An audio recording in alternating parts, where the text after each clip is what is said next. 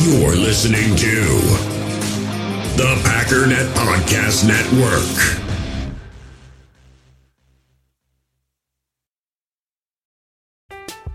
I'm Alex Rodriguez. And I'm Jason Kelly. From Bloomberg, this is The Deal. Each week, you'll hear us in conversation with business icons. This show will explore deal-making across sports, media, and entertainment. That is a harsh lesson in business. Sports is not as simple as bringing a bunch of big names together. I didn't want to do another stomp you out speech. It opened up so many more doors. The show is called The Deal. Listen to The Deal. Listen to The Deal on Spotify.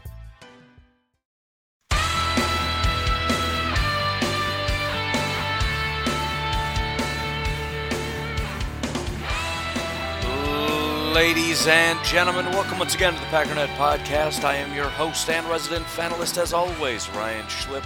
Check us out online, packernet.com. Find me on Twitter, pack_daddy. So we're going to continue on, and I've made the executive decision that we'll be talking about the Minnesota Vikings today. Same exact format as yesterday. We'll take a look at last year, just kind of general sense. We'll take a look at some of the changes that have taken place for the Minnesota Vikings, and then we'll see where it is that they stand today. With that, I again want to encourage you to please jump in the Packernet Podcast Facebook group if you have not done so yet. The name of the group is Packernet Podcast, so it should be relatively easy to find. Similarly, the page is called Packernet Podcast. We're seeing a lot of growth there, which is very, very exciting. And for once, I'm saying we, and I don't actually just mean me, as in one of those weird things that some podcasters do where we say we, but it's just me. I've done that several times. It feels weird, but it seems right. But in this case, there is we. Been getting quite a bit of help from different people on different things, but make sure you get in on that page. That sweet, sweet Packernet page. That's Packernet Podcast, by the way, because there is a separate Packernet page. Feel free to join that too. That's for the website, but you know, while you're on Facebook, might as well just like all the things. Otherwise, 5-star iTunes review would be greatly appreciated. If you haven't done so, patreon.com would be a great place to support the podcast financially if you so choose. You may have noticed that there have not been any ads running. I noticed that very poignantly yesterday when I got my paycheck. The math is fuzzy because I don't know exactly how many hours I spend doing the podcast, but I would say I made roughly $2 an hour. And with the COVID-19 situation right now, advertisers aren't going anywhere near sports podcasts. So this month, next month, and the month after, it's expected to be more of the same. So if you could, it would be greatly appreciated. Otherwise, let's take a non-break now. Come back and start talking about the Vikings. I'm Alex Rodriguez. And I'm Jason Kelly. From Bloomberg, this is The Deal. Each week, you'll hear us in conversation with business icons. This show will explore deal-making across sports, media, and entertainment. That is a harsh lesson in business. Sports is not as simple as bringing a bunch of big names together. I didn't want to do another stomp you out speech. It opened up so many more doors. The show is called The Deal. Listen to The Deal. Listen to The Deal on Spotify. So last year, the Minnesota Vikings did go 10-6. Considering all of the hype and the relative talent and all that, 10-6 really is not all that fantastic. I think for the most part, the team had a ton of success right in the middle of the season, but it was kind of shaky on the edges. So from weeks 5 through weeks 11, they went 7-1. They started the season 2-2. They ended the season 2-3.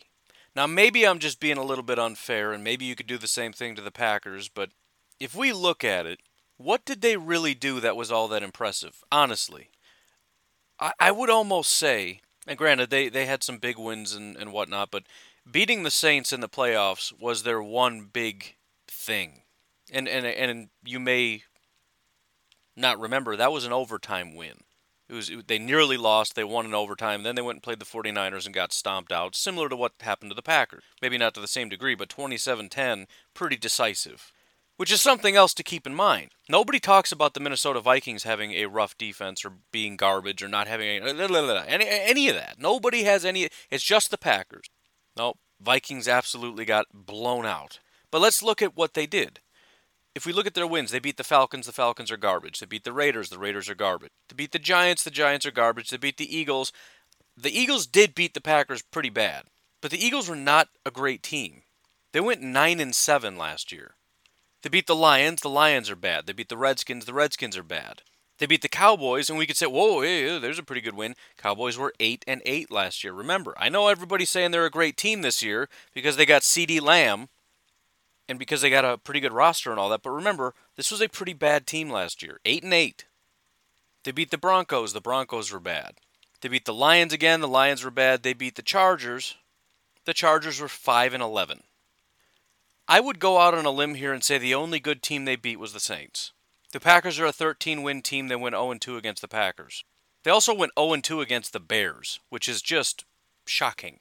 They played the Chiefs and lost. They played the Seahawks and lost. They played the 49ers and lost. The only legitimate team, in fact, I'm trying to think the only technically playoff team I think they beat outside of the Saints was the Eagles, and the Eagles, again, weren't even that good. They just limped in because the whole division is garbage. They got in with 9 wins. I don't think there's a single other team that made it to the playoffs that they beat. Chargers, Lions, Broncos, Cowboys, Redskins, Lions, Eagles, Giants, Raiders, Falcons. That's it. And again, some of these were pretty decisive wins. So yeah, they get up against a bad team, they can really tee off, boy. 28-12 against the Falcons. All right, let's have a party. 34-14 against the Raiders. Boom. 28-10 against the Giants. And to be fair, the Packers didn't do a very good job of that. And maybe that's the reason people give the Vikings respect and not the Packers, because they expect a team to just really tee off on a bad team, and the Packers didn't do that very well. And that is something to be worked on. But at the end of the day, the goal is to win football games. And I would point out for the Packers again won 13 games. They beat the Vikings twice, you pick. Should I put that in the column of a team that's very good that they beat twice? Or should we all agree the Vikings aren't good? I'll let Vikings fans decide that. Because if the Vikings are a very good team, then, well, there you go. There's 2 examples. So guess what? We're already better than you. If the Vikings aren't a good team, then I've made my case. The Packers did beat the Chiefs, which the Packers did not. Granted, Mahomes wasn't playing then, but Mahomes wasn't playing against the Vikings either, and you still lost. So, sorry. So I don't know. Maybe the Packers are in a similar boat. I mean, if we agree the Vikings aren't a good team, then, beat the Bears who aren't good, the Vikings who aren't good, the Broncos who aren't good, the Cowboys aren't good, the Lions aren't good, the Raiders aren't good. Beat the Chiefs without their quarterback. Panthers aren't good, Giants aren't good, Redskins aren't good, Bears aren't good, Vikings aren't good, Detroit's not good. And then beat Seattle, but again, similar circumstances, you won that one game in the playoffs. Either way, Packers are still better. And did not lose to the Bears. Didn't lose to the Seahawks. So, again, similar to what I said yesterday, the NFC North has a lot to prove. Because I don't know a lot was really proved last year. We went up against the NFC East at a very opportune time. Went up against the AFC West, which is a pretty bad division outside of the Chiefs, and the Vikings and Packers both played the Chiefs when Mahomes was out. But either way, we're talking about the Vikings. And from where I'm standing, when you have this easy of a schedule and you only managed 10 wins, and by the way, got absolutely annihilated by your own division, not the Lions, but the Lions couldn't win any games. They were 0-4 against the Packers and the Bears. So again, this is our starting point. And the reason I'm hammering this so hard is, again, because the Vikings are given a lot of credit. This is a very good football team. We haven't even gotten to the changes yet. This is just the problem with 2019. But again, I think people's general framework is they remember the Vikings really beating up on teams bad. They remember the Vikings looking really, really good. And at the end of it, they had the 8th highest scoring offense and the 5th lowest scoring defense. Again, when they went up against bad teams, they really handled them. And that's going to inflate your stats a bit. And it's not a bad thing to have. When you're better, you're just really better. Again, you can just sort of tee off. When your offense is better than their defense, you just hit the gas and just keep going. Just rack up a bunch of points. When your defense is better than their offense, you just shut them down. And that is a great quality to have, and it's something that the Packers need to do in 2020 that they didn't do last year. But that doesn't change the fact that the Vikings still were not that good against teams that had any sort of quality whatsoever. The fact is, for the most part, when they won big, and when they lost small. And that's going to look really good on your stats, but you still have to find a way to win games against teams that are even halfway decent. The other issue would be their at-home record. which is not a bad thing. It's a good thing for them. The bad part about it is the fact that the only 2 times they lost at home, it was the last 2 games of the season, and they were both against divisional opponents. They lost to the Packers at home 10-23, and then lost to the Bears 21-19. That's not a great way to end your season. Granted, again, you beat the Saints in overtime. Good on you. That was quite a feat. But I don't know how, as a Vikings fan, you look at this and are super encouraged. At least the Packers, when you look at it, managed 13 wins. You got 10 wins. You got beat out by your own division. You seem to lose that at-home luster at the end of the season. You lost, similar to the Packers, in spectacular fashion, getting blown out. The only thing I can see that you have going for you is the fact that you made it to the playoffs, your stats are pretty solid, and you beat the Saints. But there's a lot of problems and there's a lot of questions. And I'm not trying to say this is a bad football team, but if I had a Vikings podcast, these are the kinds of questions I'd be raising. We already know the situation with the Packers. It was an inflated 13-3. Everybody understands it. The Packers seem to understand it. That's been discussed up and down in the media. Everybody already talks about it. Packer fans have already come to terms with it. It's fine. Yeah, okay, fine. We maybe didn't deserve 13, but they got 13, didn't they? They won 13. They went to the playoffs. It was shaky, it was rocky, but they came out on top. Oh well.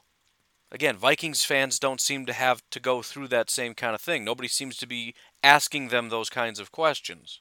It's just Cousins is great, wide receivers are great, running back is elite, defense is just scary. All that, right? Okay. No questions, though? This easy of a schedule: Falcons, Packers, Raiders, Bears, Giants, Eagles, Lions, Redskins, Chiefs, Cowboys, Broncos, Seahawks, Lions, Chargers, Packers, Bears, Saints, 49ers. I mean, the last 2 in the playoffs, fine, but that regular season, you go 10-6, knowing what we know now. I mean, maybe going into the season, you're like, ooh, that's a tough one. But if you come to find out the Falcons aren't going to get any better, the Packers are kind of, rocky, the Bears are going to completely fall off from what they did in 2018, the entire NFC East is a joke, the Chiefs aren't going to have their quarterback. I mean, if you find that out, you're looking at the Vikings saying, dude, this is like 12 wins, 13, 14? I mean, what are we talking about here? No, we're talking about 10-6, which is fine, but there's just nothing here that's really impressive. But that brings us to what has changed, because we have a lot of questions similar to the Packers, and the question is, how can we improve? And everybody seems to believe that they've improved based on what I've seen. The Packers won 13 games, the Vikings won 10, and now everybody seems to think the Vikings are better than the Packers. Maybe not everybody, but it's fairly common. I've seen the Packers coming in 3rd in the division behind the Bears and Vikings. Just interesting perspectives out there, I'll say that. Interesting. Not intelligent, but interesting. Very, almost in sort of an artistic kind of way where you gotta look at it sort of abstract. A pile of garbage. Sometimes literal garbage, and go, ooh, wow. The depth of this is just incredible. Look at the way he smeared the blue and red paint and just seemingly spilled it in no particular thought-out way whatsoever. Incredible artistry. If you look at it in that sense, it's almost a masterpiece, really. If you think about like garbage modern art, in which people that aren't actually artistic just kind of smash colors together, and then take that kind of viewpoint and look at some of these power rankings and thoughts about the Packers and the division and the NFC in general and the NFL in general and where the Packers rank in these things, you can really see it as sort of a piece of art that should be in a modern art museum. You probably could, actually. You could print out a power ranking from ESPN or one of these national folks. You could print it out, frame it, and hang it up in a modern art museum, because it would be just garbage enough to really fit in. Sorry to any modern art fans, but come on, you gotta know, right? I remember hearing this one time an art teacher put a photo up for it's like college class. It was art students and all that, and so what do you guys think of this picture? And there's all these things like, oh, it's beautiful and it's abstract and it's powerful and blah blah blah blah blah blah blah. And he zoomed out and it was a picture of his art smock, just scattered paint all over. He's like, you guys are stupid. Stop saying dumb things. I'm sure he didn't say that, but if I was the art teacher, I would absolutely say that, and then I would flunk all of them and tell them to get real jobs. But, probably not smart if you're the art teacher. Anyways, back to the Vikings. I've made reference to it several times, but I want to start with the cornerbacks because one of the biggest problems this team had is that their corners were just not very good. And I mentioned that this is a team whose corners are not good and they lost all their corners. So recently somebody got mad at me and left me a negative review because I made a mistake of saying that the Cincinnati Bengals got Xavier Rhodes when actually got Mackenzie Alexander. Wow. I mean, if I'm going to get bad reviews for every time I mistakenly say the wrong name, I am in a lot of trouble. Kids these days, man, I feel like some people just wait around for a reason to be angry. Like they're angry about the fact that they have nothing to be angry about, and then they hear something and they're like, oh, there it is! Oh, thank you, God of Fury, for providing me this manna, this plate of rage to feast on. I shall go forth and tell the world. But I have the list in front of me, so I should get all the names correct. So I'm very sorry for those of you looking for me to make a mistake. Stay tuned. I'm sure I'll do it a little bit later. Say a wrong word or get something mixed up. But they lost Mackenzie Alexander to the Cincinnati Bengals. See, I did it. They lost Xavier Rhodes to the Indianapolis Colts. They lost Marcus Sherrills, who's still a free agent. And they lost Trey Waynes to the Cincinnati Bengals. It is actually pretty bad when the Cincinnati Bengals pick up two cornerbacks and I name the one guy that didn't go to the Bengals.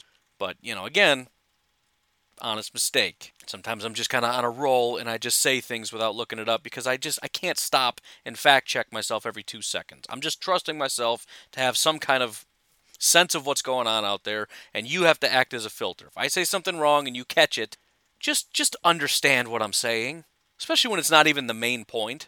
But there has been a mass exodus of cornerbacks on a team that does not have good cornerbacks. And in terms of free agent signings, they did not add a single cornerback. Now, they did in the draft. Their second first-round pick was Jeff Gladney, cornerback out of Texas Christian. They also got cornerback Cameron Dantzler out of Mississippi State, and then drafted Harrison Hand out of Temple in the 5th round. So they've got 3 corners. 2 of them were relatively high picks, a 1st round and a 3rd round, and then they've also got a 5th round. So probably they're going to be able to get some kind of production, but the bottom line is this is not going to be a good cornerback group. They have 0. Presumably they have 0. Some people are going to try to fact check me on that, and Vikings fans are going to get mad. We don't have 0. That's true. You do have Mike Hughes, who you guys have been hanging on to since forever, that he's going to have a great year. He's going to be a great player and all that stuff. He has yet to do that so far. You've also got Holton Hill. To be fair, some seeming potential there. I don't know. He had a decent first year and regressed, which makes sense considering he's an undrafted free agent. But maybe. I don't know. But the bottom line is you've got, if nothing else, you've lost all of your experienced corners. And you're asking guys to step up. You're probably going to have to force some of these draft picks on the field instantly. I mean, Jeff Gladney's not even a question. He's going on day 1. But they essentially replaced Mackenzie Alexander, Xavier Rhodes, and Trey Waynes with Jeff Gladney, Cam Dantzler, and Harrison Hand. And it's just kind of a wait and see. There's no way of knowing whether or not they improved or got worse. You would assume they got worse, but the corners that they had were not very good, so it's hard to say. And yes, I know that you did get a first-round pick, and that's great, but let's also remember Trey Waynes was a first-round pick, as was Xavier Rhodes. So there's certainly no guarantee that this is going to be a much better situation for you.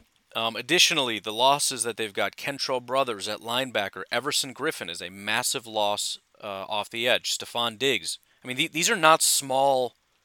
Everybody loses players. These are massive cornerstone pieces. Even if these corners aren't great, this has been your group for a while. Xavier Rhodes, Mackenzie Alexander, Trey Waynes.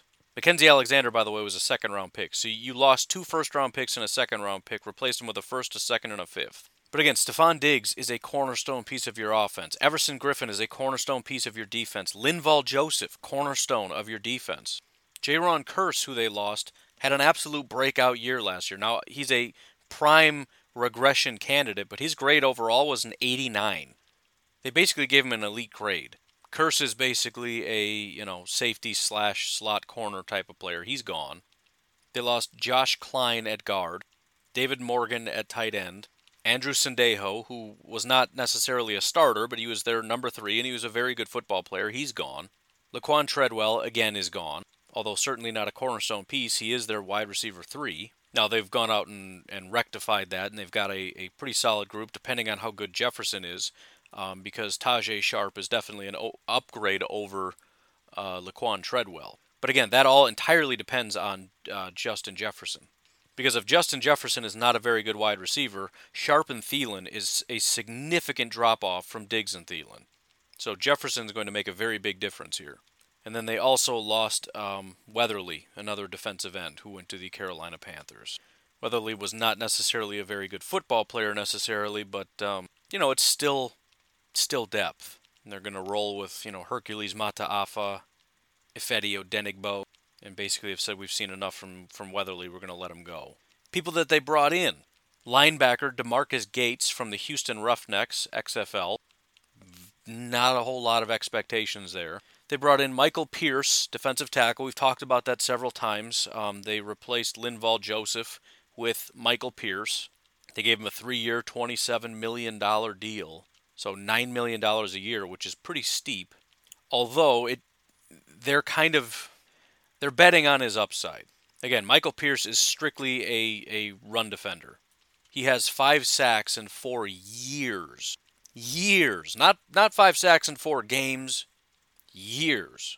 He's had 1 sack the last 2 years, and that's in about 550 attempts. He has 1 sack. The guy has 0 ability to rush the passer. Linval Joseph, I don't think, was ever an elite pass rusher, but he at least had some ability. The guy's got 30 sacks in his career. Over the last 4 years, he's got, 13. So they're definitely moving backwards, but the hope is that they're going to get the best version of Michael Pierce as a run defender. And if you look at Michael Pierce, not necessarily last year where he had by far his worst year, but in 2018, 2017, and even 2016, he was very, very good. So they're hoping to get a little bit of a rebound, and they're sort of paying him as such. But again, at his best, he is sort of a Snacks Harrison type. Very, very good against the run. Provides nothing else. They brought in Tajay Sharp, as I mentioned, from the Tennessee Titans. 1-year, $1 million deal, which should go to tell you exactly what they expect from him, which is not very much. And then the only other person brought in was Anthony Zettel, defensive end out of the San Francisco. Again, a 1-year, $1 million deal. Now, this is not insignificant.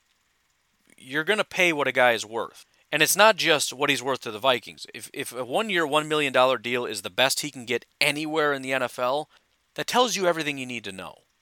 And the fact of the matter is Zettel is just a bad football player. And this is similar, the Packers have had to do this with several positions in which they've gone backwards. We lost players. They lost 2 defensive ends. One of them is a core guy. And at some point you kind of just say, we need to find somebody that just sort of fits our system and what we're looking to do. Zettel, to be fair, has not really been given a lot of opportunities. And so they're just going to try him out. I mean, they've had him or seen him in Detroit. That's, if you think the name sounds familiar, that's where he's from. He did have 1 decent year in Detroit. That was the 1 year that he actually has played some sort of significant snaps. And he actually did have 7 sacks, almost sort of a Kyler Fackrell year. So they're maybe betting on upside, but I think that this is more or less a we need a body. He's willing to come in for $1 million, fine. So again, I've been saying for a long time, this is a team that went backwards, and there's no question about it. Everybody else that they quote-unquote added is just re-signing guys. They re-signed Amir Abdullah, Dan Bailey, Britton Colquitt, Kirk Cousins, Dakota Dozier, C.J. Ham, Anthony Harris, Rashad Hill, Brett Jones, Sean Mannion, and Eric Wilson. And that's, the Vikings have become well known for that. It used to be the Packers' MO, which it still kind of is, but now it's, the Vikings keep their guys to a fault. I mean, they'll keep a guy, I'm convinced they're going to keep their linebackers into their 50s. And then finally, the additions via the draft. Again, I mentioned Justin Jefferson and Jeff Gladney. They also added Ezra Cleveland in the second round, which surprises me a bit. I don't actually know the intention of that. I know a lot of Packer fans liked Ezra Cleveland. I did not like him at all, but he is now a Minnesota Viking. I know it seems relatively obvious if you just look at it from the standpoint of, well, they don't have a great offensive line, but who's going away? Are they going to take one of their tackles and kick him into guard? Are they going to put Ezra Cleveland at guard? Because that would be ridiculous.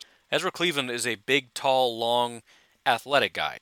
He's only going to be a tackle, at least in my opinion. I can't imagine a guard that would be like Ezra Cleveland. I mean, I'll tell you what. I won't even say the offensive linemen's names. You tell me what position they play. And all you have to do is say, tackle or interior offensive line. Ready? 6'6", 305. 6'7", 297. 6'3", 303. 6'3", 306. 6'4", 312. If you guessed the first two are tackles, you are right. And if you're not sure what the formula is, the really tall guys are tackles.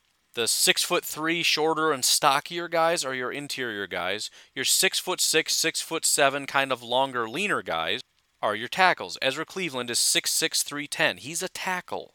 And look, maybe they're just doing the prudent thing. I mean, we had discussed the possibility of keeping Brian Bulaga and still drafting a guy who's going to maybe sit for a year, learn, and then take over next year. They could be looking at that for Riley Reiff, who is 31 years old. He's still under contract this year and next year, but there's no telling. Maybe they just move on from him. I don't know. Either way, it doesn't matter. Again, it's similar to the Brian Bulaga situation where it's not great because it's pretty unlikely to be an upgrade, although in this case, Riley Reiff is, I guess, good, not great. But anyways, it's a sort of a non-issue because I don't see Ezra Cleveland really massively upgrading the team all that much. I mentioned Cam Dantzler in the third round. They also went out and got DJ Wonnum, defensive end out of South Carolina, so they got another pass rusher. They got James Lynch out of Baylor. He is a defensive tackle, so they got to build that up. They got Troy Dye. A lot of Packer fans really liked him, linebacker out of Oregon. Very fast, athletic type linebacker, and I think a smart move because I do think they need to start finding new linebackers. I mentioned cornerback Harrison Hand in the fifth round. They also got KJ Osborne, a wide receiver. Again, don't expect very much from him at all. They got another tackle, Blake Brandell, who's probably not going to be doing much. They got Josh Metellus, safety, who is not going to be playing. They got Kenny Willekes, defensive end out of Michigan, who surprisingly fell all the way to the seventh round, another pass rusher. Nate Stanley, the quarterback, who is not going to be playing. Brian Cole, a safety, who is not going to be playing. Kyle Hinton, a guard out of Washburn. They do need guard help, but again, not until the seventh round. So the entire seventh round was a waste. Kenny Willekes, maybe, but the fact that he's a seventh round pick, they had 6 seventh round picks. That's crazy. They traded 2 of them, but still. The sixth round was a waste. Again, they got a safety and a tackle. They got their safety spots locked up. If they're going to move on from one of their tackles, it's not going to be with the sixth rounder. The fifth round was largely probably a waste because I don't expect Harrison Hand, considering they got 2 other corners that they drafted. They've got 2 other corners on the roster that they're probably going to be putting as a priority. And then also a wide receiver who's not going to be playing because they got a first-round wide receiver. They've got Sharp, and they got Thielen. So basically it's the first 4 rounds, which is true of most teams, I think. The first 4 rounds are what you're looking at. What does Justin Jefferson bring? But again, it's in place of Diggs, so it's probably not going to be that much of an upgrade. Ezra Cleveland isn't going to play. Wonnum, I would be shocked if he ends up being an elite pass rusher, 4th-round pass rusher. James Lynch, maybe. It's not impossible that he is productive next to Pierce. And Troy Dye is a possibility. Outside of that, it really just comes down to the cornerbacks. Jeff Gladney and Cam Dantzler, what can they provide? But the bottom line is, in no way could you look at this and say they got better, unless you just want to assume everybody's just elite. Justin Jefferson is better than Diggs. Jeff Gladney is instantly an upgrade at corner. Ezra Cleveland is going to take over and be better at tackle. Cam Dantzler is going to be an upgrade over Trey Waynes or whoever you thought was the second best corner. DJ Wonnum is a plug-and-play pass rusher. I mean, you have to make a lot of silly assumptions in order for this team to get better. Remember, they lost their second pass rusher, who was a very good pass rusher. Not elite, but a solid football player. That has a serious impact. And so again, we start with the situation in which the team, I don't think, really proved that they were an elite football team, has seemingly gone backwards on a team that is pretty old, right? Unlike the Packers, this is a team whose core pieces are not very young. Cousins is 31, Thielen is 29, Reiff is 31, Danielle Hunter is still very young, which is good for them. Kendricks and Barr, he's 28, I guess it's not super ancient, but he's not young. Barr is also 28, and they're seemingly looking to... Anthony Barr is just terrible. Anthony Barr had one good year in 2015, and again, I keep hammering this because I think people look at Kendricks and Barr as this great linebacker duo. Anthony Barr was good once. He's been terrible for 4 years. And Kendricks has never been good outside of last year, ever. The highest PFF has graded him was 2016. He was 28th out of 88. That is until this year when he was ranked second, which again, this keeps changing. He used to be first, now he's second. Either way, there's almost no way he replicates it, unless he just figures something out, something clicked, and now he's the best linebacker in all of football, whatever. But Harrison Smith, who has been a cornerstone for this defense, is 31 years old. Anthony Harris, who is kind of a new revelation, who shouldn't be a new revelation, he's been very good since forever, is 28 going on almost 29 years old. So, I mean, it's when you look at the youth, the cornerstone youth, you've got Danielle Hunter and Dalvin Cook. I mean, as far as guys that we know are actually good and are going to carry this on, we don't know anything about Jefferson or Gladney. Maybe Brian O'Neill, if he ends up even being any good. Brian O'Neill is their right tackle. They don't have a lot of young cornerstone pieces. Oh, what about the Packers? You think they're so young? What about Aaron Rodgers? He's 500 years old. Okay, Devontae Adams is only 27. Aaron Jones is 25. Jair is 23. Kevin King, if we want to go that way, is 25. Zadarius Smith is only 27. Preston Smith is only 27. Kenny Clark is 24 years old. Adrian Amos is only 27. Darnell Savage is 22. And we could probably add Elton Jenkins, who's 24. These are good football.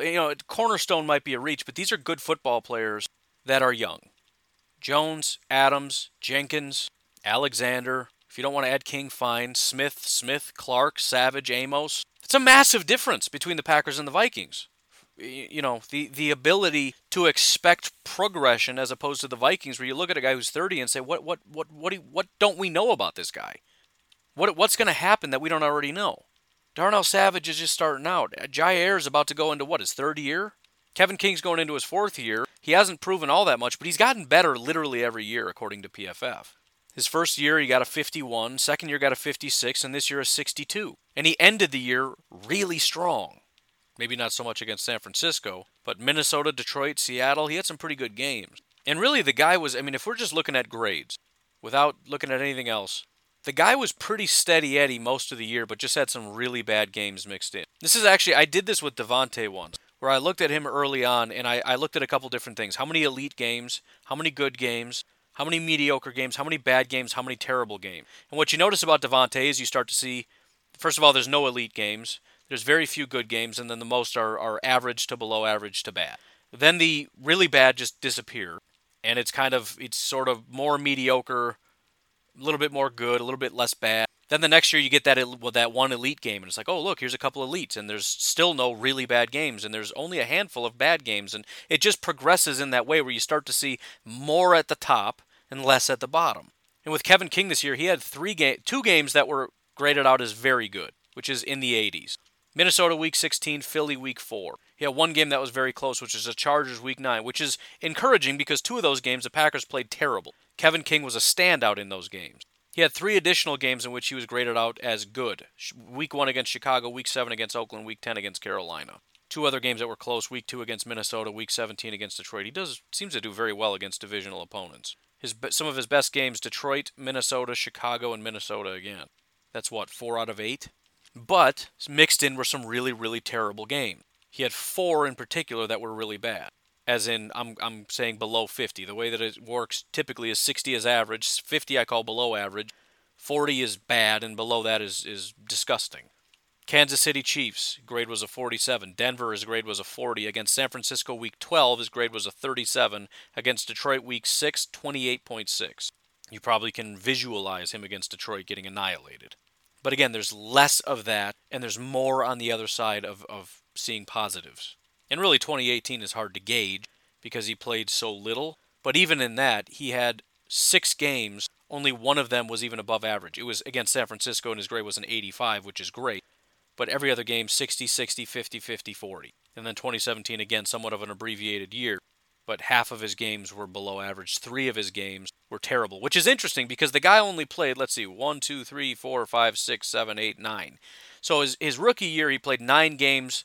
3 of them were terrible. That's 1/3. This past year, he only had 4 games that were terrible, and he played every single game and in the playoffs. And he only had 4 terrible. Again, it's growth. It's growth in every way that you can measure it. So I'm getting a little sidetracked, but again, I've been the biggest Kevin King detractor. People have literally made memes about it. It's becoming a running joke. But I'm saying that everything I want to see from Kevin King, with the exception of just him being an elite corner, which would be nice, but everything you want to see in terms of having a reason to believe that this guy who's only 25 is going to continue to grow is there. You're seeing sort of that Devontae Adams-esque growth, especially for a guy that's only played, he's had 2 hurt seasons. Last year, or 2 years ago, technically, he hardly played at all. So his first full season, you see growth. I mean, what happens in year 2? Maybe that's a little bit overstated. It's literally year 4, so maybe I shouldn't give him that much leeway, but it is promising. And again, you flip back to the Vikings, and there isn't much of that. They have to replace their linebackers. Harrison Smith is not going to be at the top for very long. They still don't have any corners. They have a lot of question marks along their defensive line, outside of Hunter. Hunter is really the only guy, and maybe Harris, that has youth on his side. He's going to be there for a long time. He's very talented. Everybody else is a question mark. And then on offense, I don't know who they have, period, that they can count on outside of Cook. Again, Brian O'Neill had one decent year, which happened to be last year. He's young, so maybe. Thielen is 29. Cousins is, he just got locked up for longer, but the guy's 31 years old. And who knows? I mean, he could play until he's 40. A lot of the quarterbacks, maybe if he can play at a high level, who knows? He could have 2, 3, 4, 5 more really good years. But again, just comparing it to the Packers, I don't see any possible way. Packers had a better record. The Packers are more impressive in their wins. Not necessarily in their ability to beat up on bad teams like the Vikings did. You look at the fact that the Packers went 2-0 against the Vikings. You look at the fact that technically the Packers went deeper in the playoffs. The Packers are younger. The Packers are going into a new system for their second year. That was year 1 of a new system and of a new head coach. Everything points to the Packers being a better team. And it doesn't mean they're going to be a better team. I'm just saying, when you take all the available information, I don't know what formula you could use, what kind of a broken machine would spit out Vikings are better. I don't know. I don't know how you do that. It's possible. Of course it's possible. And I can make up whatever scenario you like. Jefferson is elite. Again, Diggs was already pretty elite, so I don't know how that fixes anything. And you still have a bad offensive line, and we're still going to terrorize Kirk Cousins because Za'Darius is amazing and Kenny Clark is fantastic and Rashawn is probably going to take a little bit of a step and et cetera, et cetera, et cetera, and Savage in his second year and all that. I'm trying here, but I just offensively I literally have nothing. I mean, is Irv Smith the answer? Maybe that's the thing. Irv Smith, the tight end they drafted in the second round, who was mediocre last year. Kyle Rudolph is technically a better tight end, which isn't saying a ton. I mean, maybe you get that 2 tight end thing going on, and you get Jefferson and Thielen with Smith and Rudolph out there, and man, you just start tearing it up, and you got Cook. Cooking with gas, folks. Doesn't change the fact that we already had Thielen, Rudolph, Smith, and Cook and Cousins in this terrible offensive line last year. Just replaced Jefferson. But if we just assume everybody gets a lot better, then they'll probably be better than the Packers. Despite the fact that we don't really have any reason to believe that, because it's the exact same offense as last year, minus downgrading a wide receiver. Defensively, we just lost all our corners and added Gladney. We lost our second pass rusher and our interior rusher, and we added a guy who's great against the run, at least he used to be. And we got 2 linebackers that I don't think are very good, and we got 2 very, very good safeties, assuming they continue to be very, very good. Harrison Smith, there's no reason really to believe he's not, other than the fact that when you get to be 31, 32, 33, things start to break down whether you like it or not. I wish there was somebody sitting here arguing with me so I knew which direction to start swinging. I'm just swinging blindly because I see nothing to even swing at. There's no argument for it. There's nothing to suggest the Vikings should be better. And I'm just trying to find maybe where somebody could prop up an argument and punch it in the face. And it's, maybe I shouldn't even, that's just mean because nobody actually thinks that. But I got nothing. I have no thoughts on this. This is a team, like many teams, who has talent in certain areas. Safeties, pass rusher, quarterback, running back, wide receivers, solid. But they've also got a ton of holes. They also only won 10 games, and they only beat bad teams. And they got annihilated in their own division, including by the Bears, who are a pretty bad team. I don't know. I got nothing. I would expect this to be a tough team. I respect their coach, his ability to make this defense formidable no matter what the circumstances are. Extremely talented guy. Offense seems to be on a bit of a roll, so they're going to continue to do stuff. But again, we talk about the Detroit Lions in a negative kind of way. I think maybe the Vikings get a little bit too much respect. This hasn't been that great of a franchise. I mean, they've had some pretty good winning seasons, right? 2017, they won 13 games. But sandwiched in between that was an 8-win season. And before the 13 wins was an 8-win season. And then they had their 11-win season and then, lost in the wild card. because they're the Vikings. But then before that, 7 wins, and before that, 5 wins.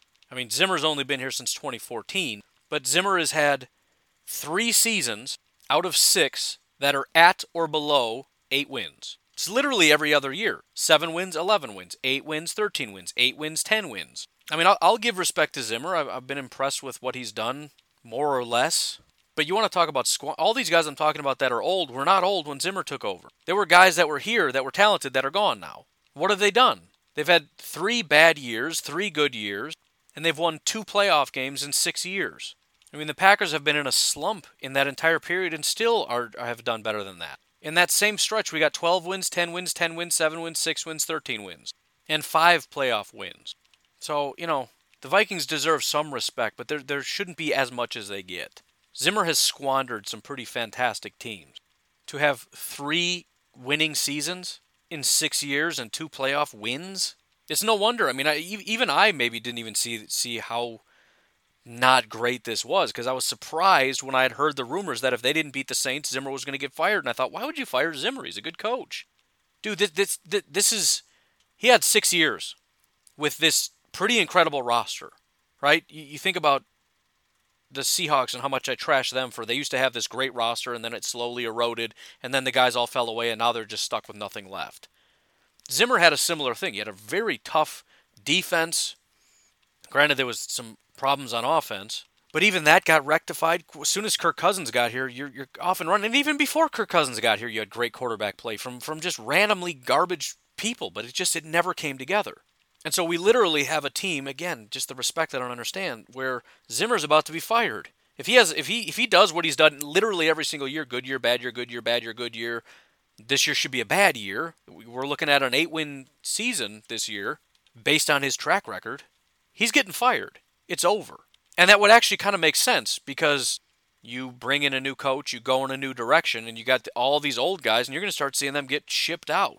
Linebackers are getting shipped out. All these old guys that are sitting around that haven't done anything are going to get moved out, and we're going in a new direction. And what honestly is more likely? A 13-win season and a Super Bowl championship, or an 8-8 season where Zimmer gets fired and they tear this thing down and rebuild it? I would say they're significantly closer to an 8-win season, losing their head coach and starting over, than they are to a Super Bowl. That's just me, though. And again, if you don't think that's true, tell me what you have this year that you didn't have over the last 6 years with Zimmer. What do you have this year that you didn't have in 2019 when you got 10 wins? What do you have this year that you didn't have in 2017 when you got 13 wins? Or 2015 when you had 11 wins? We got Kirk Cousins. Yeah, you had Kirk Cousins in 2018 too when you went 8-7-1. I don't know. I got nothing else to say about it. That's it. There's no question they could be a good team, but to assume it is silly. And to assume they're going to be better than the Packers is silly. This is a team like a lot of other teams that has a record of really impressive rosters that just can't get the job done. And they're continuing that tradition.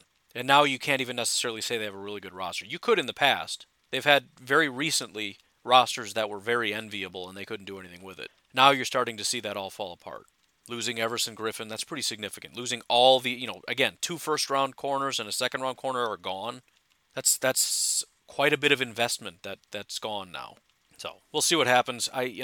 They've got the pieces to be scary. And at the end of the day, for the Packers, it doesn't matter all that much. When it comes down to Packers versus Vikings, when you go toe-to-toe with this team, the only question is, are the Packers going to win? And that's certainly not a guarantee. They have enough talent to run over the Packers. The fact that they may have lost 2 or 3 games previously, and what I'm talking about can be illustrated very clearly with the Lions. We can sit back and laugh all we want. The fact of the matter is we almost lost to them twice. The fact that they won 3 games doesn't really matter if they end up beating you, right? It's inconsequential. And the fact is they do have the pieces to beat the Packers, and they should be respected at least insofar as that's the case. But again, looking at it from a high angle, zoomed out perspective, I don't see how you put this team at the top. But anyways, I'm going to leave it at that. You folks have yourselves a fantastic Friday. You can't just say it, you got to sing it. And no, you don't have to sing it well, so don't even try to hit me with that. In fact, if you sing it well, shame on you. It shouldn't come from the heart or the soul or the diaphragm. It should just come from like deep in the gut. It's a gut thing. You got to just belt it out there. Anyways, enjoy your day. Maybe I should talk to you tomorrow because then we do the Chicago Bears in rhythm. But I'm not the only one that takes weekends off. Usually the listeners do, so maybe we'll just wait until Monday. I don't know. I'll talk to you when I talk to you. Have a good day. Bye-bye.